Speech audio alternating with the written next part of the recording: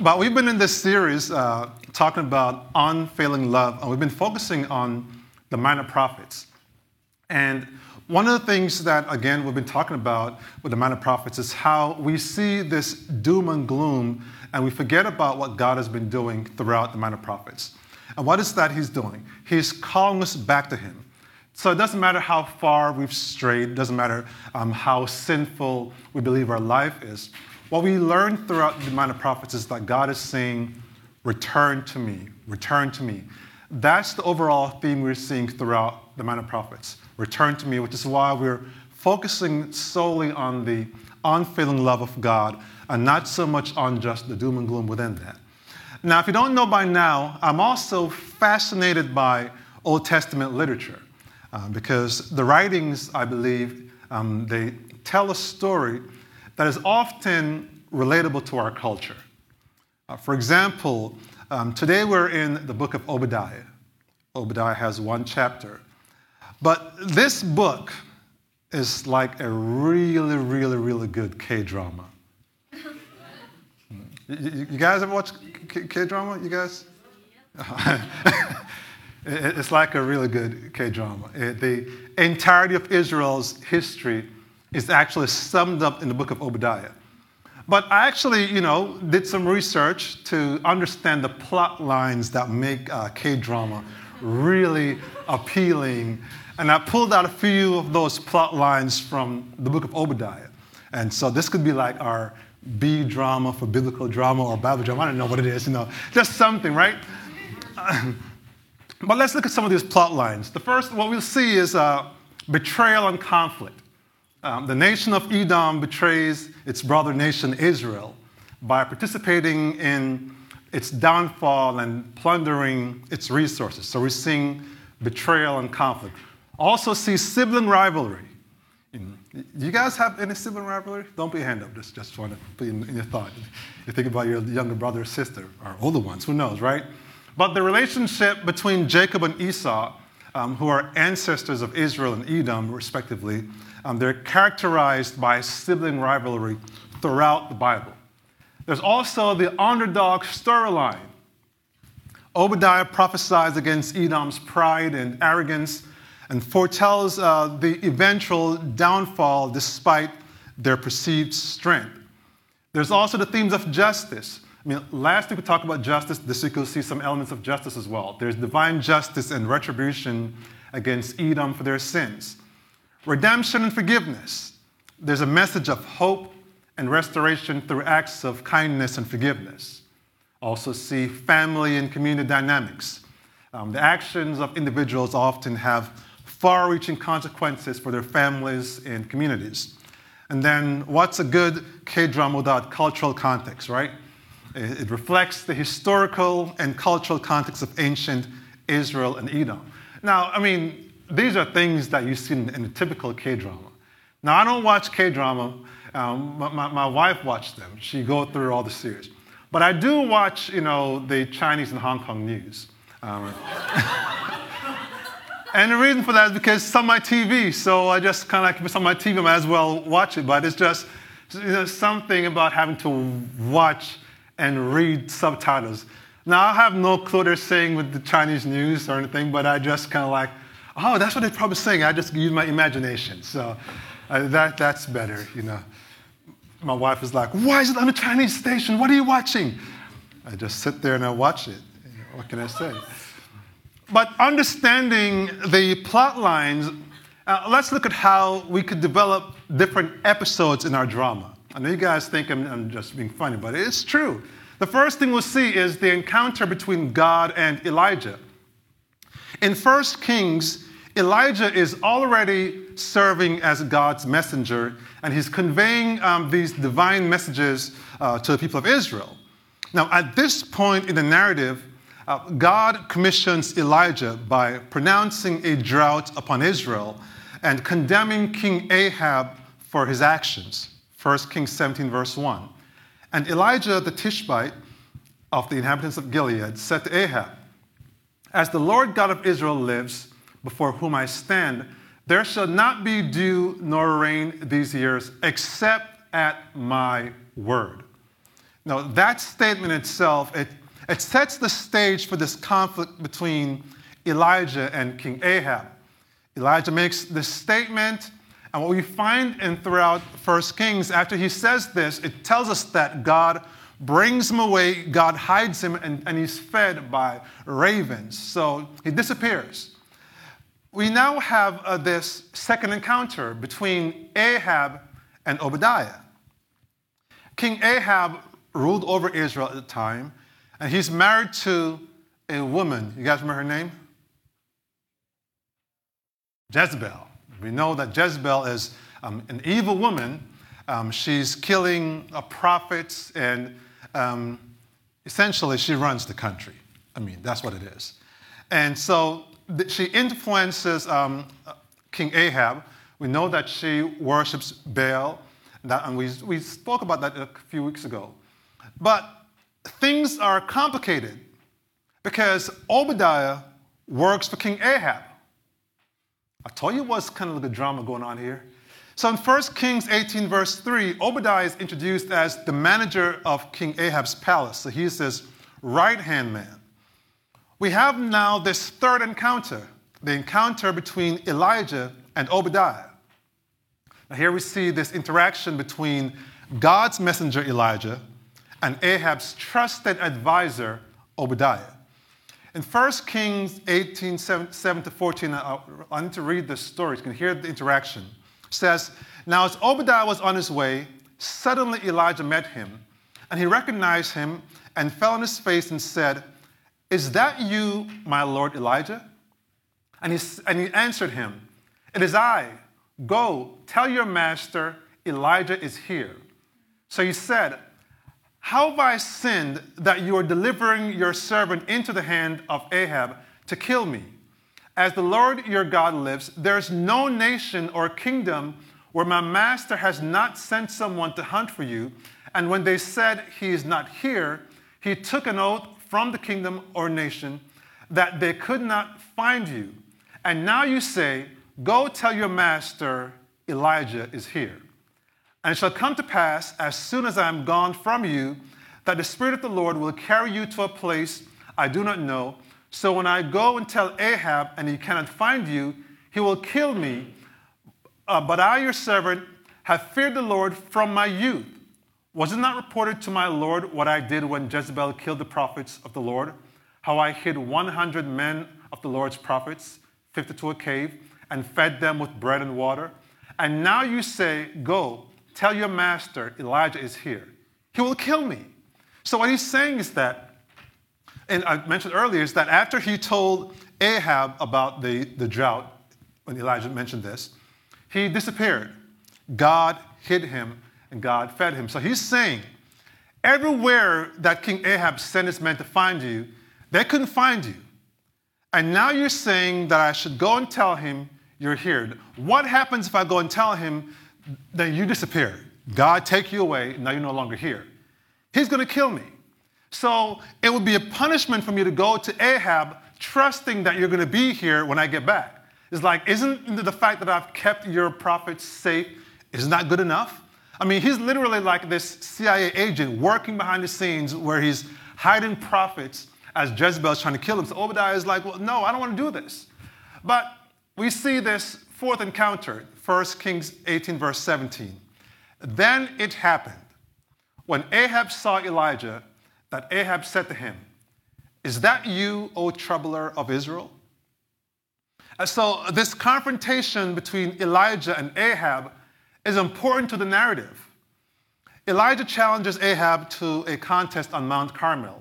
Remember, we spoke about this, where he said, bring the prophets of Baal in Mount Carmel, and we'll offer sacrifices, and whichever God, brings fire from heaven to burn up the sacrifice, that's the true God. And you remember what happened with the prophets of Baal. They had their sacrifice on the rock, and they were there all day calling on Baal, and Elijah said, hey, shout a little bit louder. Maybe he's sleeping, or maybe he's away. Remember that story? That's the same story. And then Elijah came through, he called on God, and God came, sent fire down, burned the sacrifice, burned the stone, even dried the water from the trench. So that's what we see here. But when analyzing narratives within Scripture, it's important to consider how each piece, fit into the larger story. So let's look at these 4 encounters. Let's get them on the screen. Let's stay there for a little bit. In the first and fourth encounters, what do we see? What's similar? The first and the fourth one, what do we see? Same. What you guys being see? I told you guys to come closer. You'll talk to me. You're too far away. So in the first and fourth encounters, we received information about this ongoing narrative between Elijah and Ahab. But in encounters 2 and 3, we find a subplot involving Obadiah. When looking at the subplot, Obadiah's role seems unnecessary for Elijah to fulfill his assignment. Because in the first one, when he says that there will be no water unless I said so, that was enough to bring us to the fourth encounter. So why did God introduce Obadiah in these encounters, this subplot? Obadiah's introduction lets us observe his response in meeting Elijah, fear and faith. The calling of God is often marked by fear and faithfulness. Fear often arises from the unknown or feelings of inadequacy. So while faithfulness involves trusting in God's promises and obeying his commands despite those fears. Lord, I don't know if I can do this, but I desire to be obedient, so I'm going to do so anyway. Fear, faithfulness. When I'm looking to release someone or empower someone to lead a ministry, the first thing I do after recognizing their gift, you're gifted or you're called, the first thing I do is I assess their faithfulness. Matthew 25 is clear that if someone is faithful, they should be rewarded. It gives us this parable. For example, Nathan Fong was already faithful in this role before becoming the director over the production team. Darren was already faithful in his role before becoming operations coordinator. Paul Kwan was already faithful in working with our college worship team before becoming their coach, right? Justin Park was already faithful serving in college ministry before becoming the director. You get the drift? So we don't withhold opportunities from people. As a pastor, I'm being a good steward in rewarding people based on their faithfulness concerning what has already been entrusted to them. See, I would rather work with someone who is faithful but feels inadequate or even fearful than to work with someone who is skilled but unfaithful. See, unfaithfulness or inconsistency, it tells a story that whatever a person is entrusted, it will be short-lived. One reason you haven't seen a lot more ministries going is not because we don't have skilled people. It's because there's sometimes uncertainty about whether we can fully rely on their commitment. Obadiah was already faithful in caring for the prophets behind the scenes. So God knew he could trust him to be his mouthpiece. The book of Obadiah highlights how God chooses, or how God can choose even a humble and faithful servant who's initially working behind the scenes to be his prophetic voice. And so who better to have and speak to a nation who is prideful than someone who's been faithful and humble working behind the scenes? So God speaks through those who can be trusted with his word. And so the book of Obadiah begins with a declaration of divine judgment against Edom. Edom, of course, is this neighboring nation to Israel. Verses 1 to 4 says this, the vision of Obadiah, thus says the Lord God concerning Edom, we have heard a report from the Lord, and a messenger has been sent among the nations, saying, arise and let us rise up against her for battle. Behold, I will make you small among the nations. You shall be greatly despised. The pride of your heart has deceived you. You who dwell in the clefts of the rock, whose habitation is high, you who say in your heart, who will bring me down to the ground? Though you ascend as high as the eagle, and though you set your nest among the stars, from there I will bring you down, says the Lord. It is important to understand the placement of these writings in biblical history. When we read about Judah and Edom, we see the story of Jacob and Esau, the sons of who? Isaac and Rebekah. You're like, how am I supposed to know this? They didn't teach me this in Sunday school. But Obadiah switches between Judah and Edom, Jacob and Esau. I'm using them interchangeably. And here's why. Genesis 25 tells us this sibling rivalry. It started in the mother's womb, in Rebekah's womb. Here's what it says, Genesis 25, verses 24 and 26. So when her days were fulfilled for her to give birth, indeed there were twins in her womb. And the first came out red. He was like a hairy garment all over, so they called his name Esau. Afterward, his brother came out, and his hand took hold of Esau's heel. So his name was called Jacob. Isaac was 60 years old when she bore them. So their life is this story of sibling rivalry, and that conflict continued from generation to generation.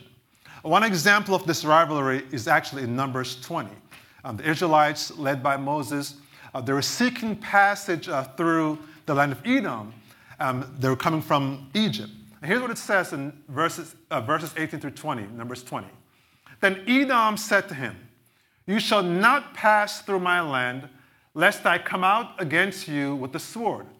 So the children of Israel said to him, we will go by the highway, and if I or my livestock drink any of your water, then I will pay for it. Let me only pass through on foot, nothing more. Then he said, you shall not pass through. So Edom came out against them with many men and with a strong hand.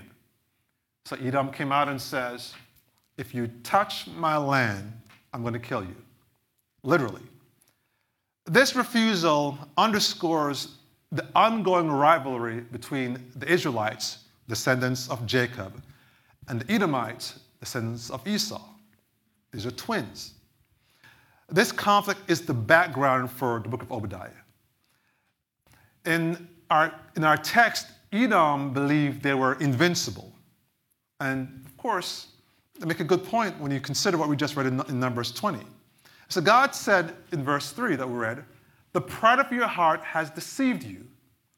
You who dwell in the clefts of the rock, whose habitation is high, you who say in your heart, who will bring me down to the ground?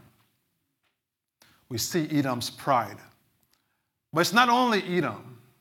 We must take pride seriously, because sometimes we allow pride to become acceptable sins in our lives. Here are some examples of how this happens. Intellectual pride, believing that our intelligence or knowledge makes us superior. Spiritual pride, feeling spiritual superior or more righteous than others based on our religious practices, because we read 3 chapters a day, or we pray for an hour. So we have spiritual pride. Success pride, taking excessive pride in our accomplishments or material possessions. Social pride, a tendency to look down on those who do not meet societal standards or success of appearance. There's a certain way you should look. Then there's national or cultural pride, believing that our nation or culture is inherently superior to others. Family pride, a sense of superiority over those from different family backgrounds or circumstances. Relational pride, feeling entitled in relationships, believing that our needs should supersede others, right? False humility, pretending to be humble while secretly harboring feelings of pride or superiority. Refusal to seek help, allowing pride to prevent admitting our weakness or even our struggle.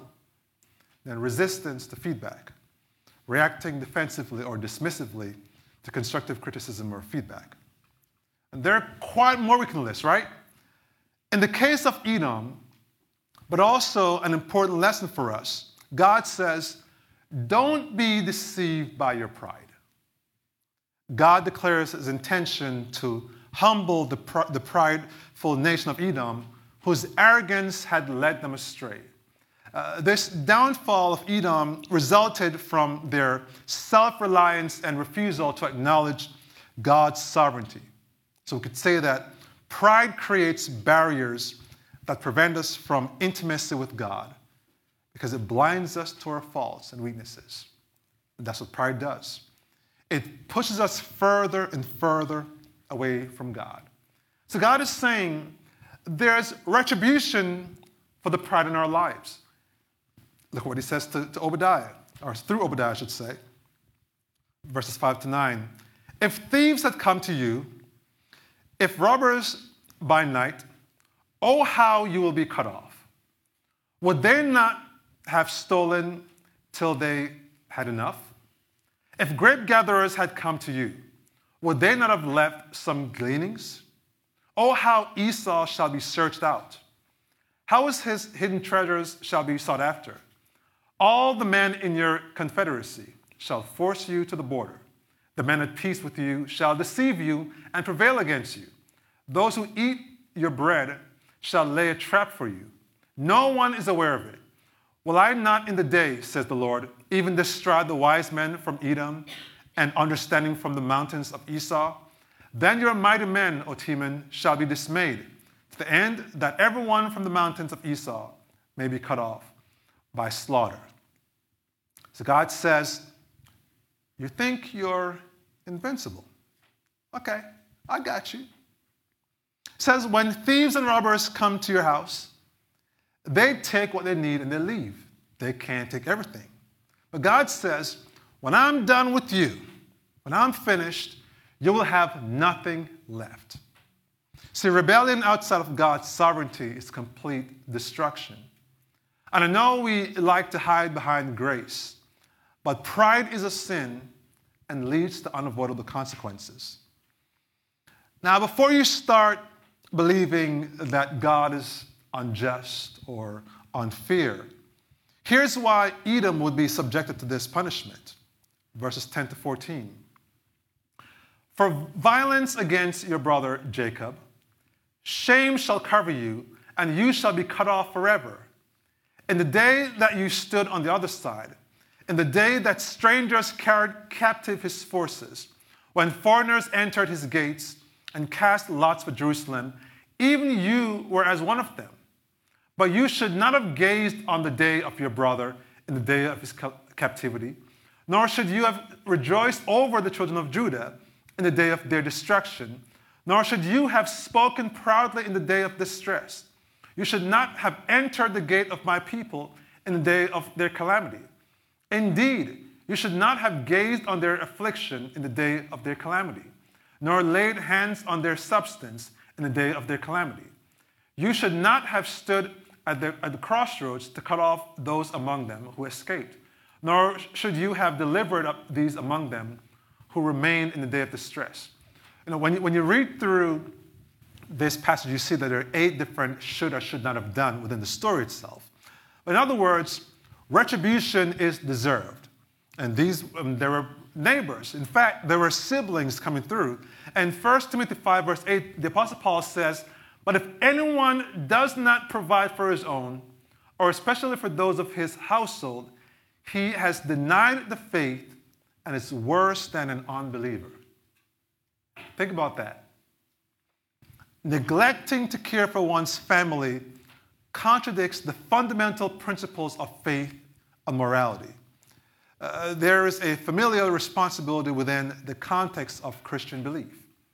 And so, if we're all Christians in this room, let's say all of us are Christians in this room, we each have a responsibility to take care of the person next to us. That's what it says. And if we don't take care of our fellow brothers and sisters, it says that we're worse than an unbeliever. That's what it says. And so when you think about the New Testament, they're reiterating a lot of things that were written in the Old Testament. And to talk about from before, that Christ came to fulfill the law, not to replace what God has been saying to his church. So this has been going on all throughout the generations. God is saying, take care of each other. So in Obadiah 10-14, the prophet condemns Edom for their mistreatment of their brother nation Israel during their time of distress. Instead of offering support, Edom took advantage of Israel's vulnerability and actively participated in their destruction. It's like waiting for someone to have a bad day or a bad week. You guys ever had like a bad week? Not just a day, but a bad week? Yeah? Now, so what Obadiah was saying to God is just imagine someone having a bad week, and you wait until they're having a bad week to point out all the flaws they have. Instead of offering support, you're saying, hey, you're going to their boss or their superior and saying, man, look what they're doing. If you had me, I could do better. That's what was going on back then. They're struggling, and they're now vulnerable. And so you find that the Edomites is like, oh, this is the perfect opportunity. Now that they're vulnerable, let me step in. This betrayal of brotherhood and callousness towards the suffering of others reveal the depths of Edomites' injustice and cruelty. Drawing parallels to our contemporary world, we see similar instances of injustice and oppression. So yes, you're seeing that both story from last week and this week has elements of justice within it. So whether it's systematic racism or economic inequality or human rights abuses, countless individuals and communities face marginalization and discrimination every day. It happens every day. But like Edom, those in positions of power and privilege often exploit the vulnerables, and they use it for their personal gain. And you find this perpetual cycle of injustice and suffering. In Isaiah 1, verse 17, it encourages us to engage actively in seeking justice and correcting oppression. The call to seek justice, it goes beyond passive observation. It requires this proactive engagement, advocating for those who can't for themselves. And so Jesus consistently showed compassion and concern for those who were on the fringes, the poor, the sick, the outcasts, the oppressed. And so as followers of Christ, we're called to emulate his example by standing with the vulnerable and advocating for their rights and dignity. Amen? And so when we stand with those who are vulnerable, we not only honor the teachings of Jesus, but we also demonstrate our commitment to love, compassion, and justice. Those are his characters. So Obadiah points out to Edom that God's punishment equals the crime. Like we're always saying, if you can't handle it, don't dish it out, right? It's like someone who, do those. You guys ever done those mama jokes? And then you can't take it. Yeah. Yeah. Don't dish it out if you can't take it. So God was saying, it says, for the day of the Lord, in verse 15, for the day of the Lord upon all the nations is near. As you have done, it shall be done to you. Your reprisal shall return upon your own head. Edom, you will reap what you sow, because you neglect God's sovereignty and his people. But we see that all these stories, there's always restoration. We see the Lord restores his people. That's what we see in the end of Obadiah. Obadiah describes Israel's complete victory and restoration. In verse 18, we see victory over its enemies. It says, like a fire consumes stubble, to convey complete and decisive nature of God's triumph. Nothing is left. In verses 19-20, we see restoration of these borders. Obadiah gives a picture of possession of everything that God had ever promised. So we see that Israel, they get it back in this story. Verse 21 says, "Then saviors shall come to Mount Zion to judge the mountains of Esau, and the kingdom shall be the Lord's." Justice is established, and everything is now brought under God's sovereign rule. So there's a warning for all of us in the story of Obadiah. When you look through the book, you'll see all the things that they're pointing out. Again, in another book where it's just a small window of God saying, "Return to me." But there's a warning for us. Not only do we see the consequences of pride, but a question concerning how we live now. Based on how you've been living right now, think about your life right now. Do you want what's fair?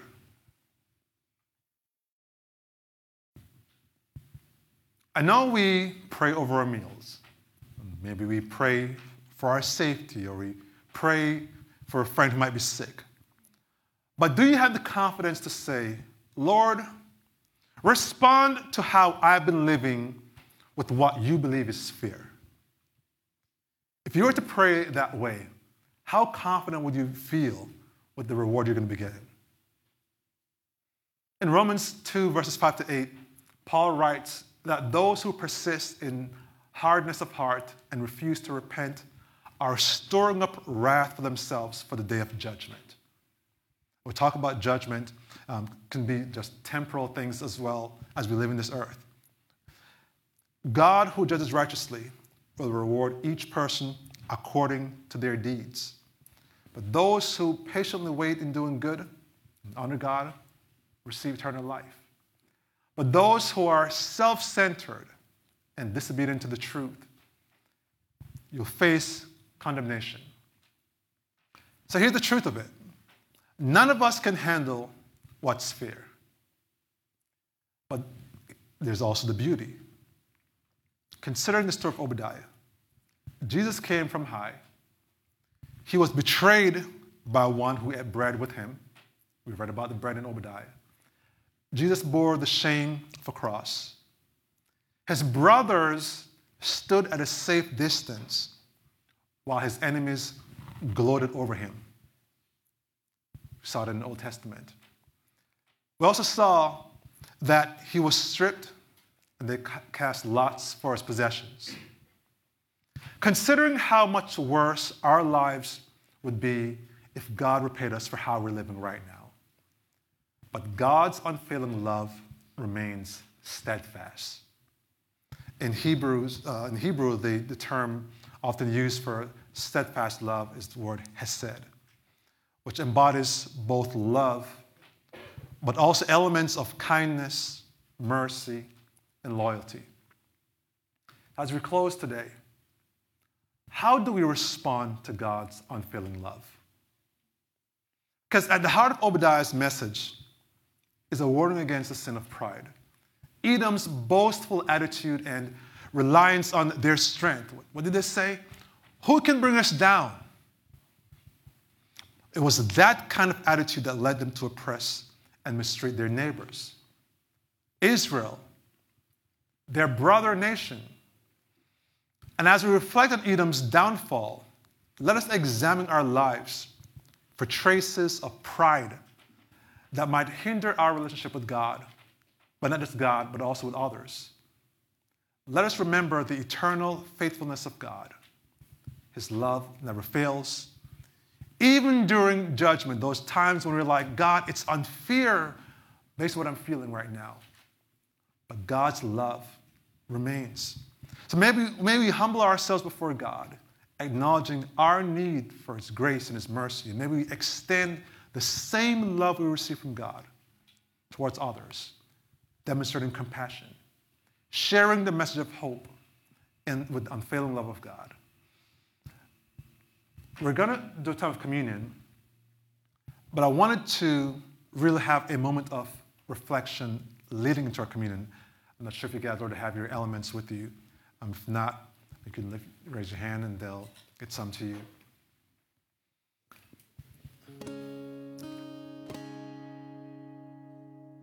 But as we approach this moment of communion,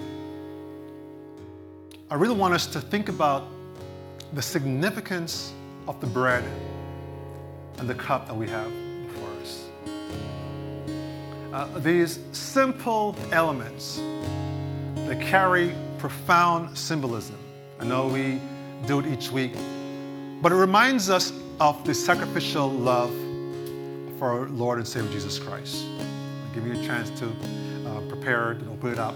In the book of Obadiah, we encounter a narrative that speaks to the consequences of pride, betrayal, and injustice. Thank you. But within this story, we still find God's unfailing love, a love that pursues, redeems, and restores. And just as Obadiah prophesied against the nation of Edom, calling them to account for their sins, the practice of communion, it does the same. It calls us to examine our hearts. Are there areas of pride, selfishness, or even disobedience that we need to surrender to God? I want us to just examine our hearts even now. Examine where we might have fallen short. Examine how we might have ignored the prompting of God's Spirit speaking to us. Examine how we might have seen someone in need, but we chose to ignore. Examine how we might have, tried to capitalize on someone's vulnerability. Rather than trying to offer support, we saw this as an opportunity for us. So let's examine our hearts. Lord, we're forever grateful for your love, your peace, your grace. Your love never fails. It's unfailing love. And God, throughout the Old Testament, throughout this series, we've seen, God, that even when we are far from you, you're always creating a pathway back to you. So God, I pray for the one that hasn't made that decision to follow you, that they can see how you've sent your Son to down the cross just to create this pathway. So I pray, God, that in this moment, that you'll reveal how we've fallen short from you, that you'll forgive us from our sins, God. Remove anything that will become barriers to our intimacy with you. And help us, God, to just draw close to you. We just love you, God. We give you praise. In Jesus' name, amen.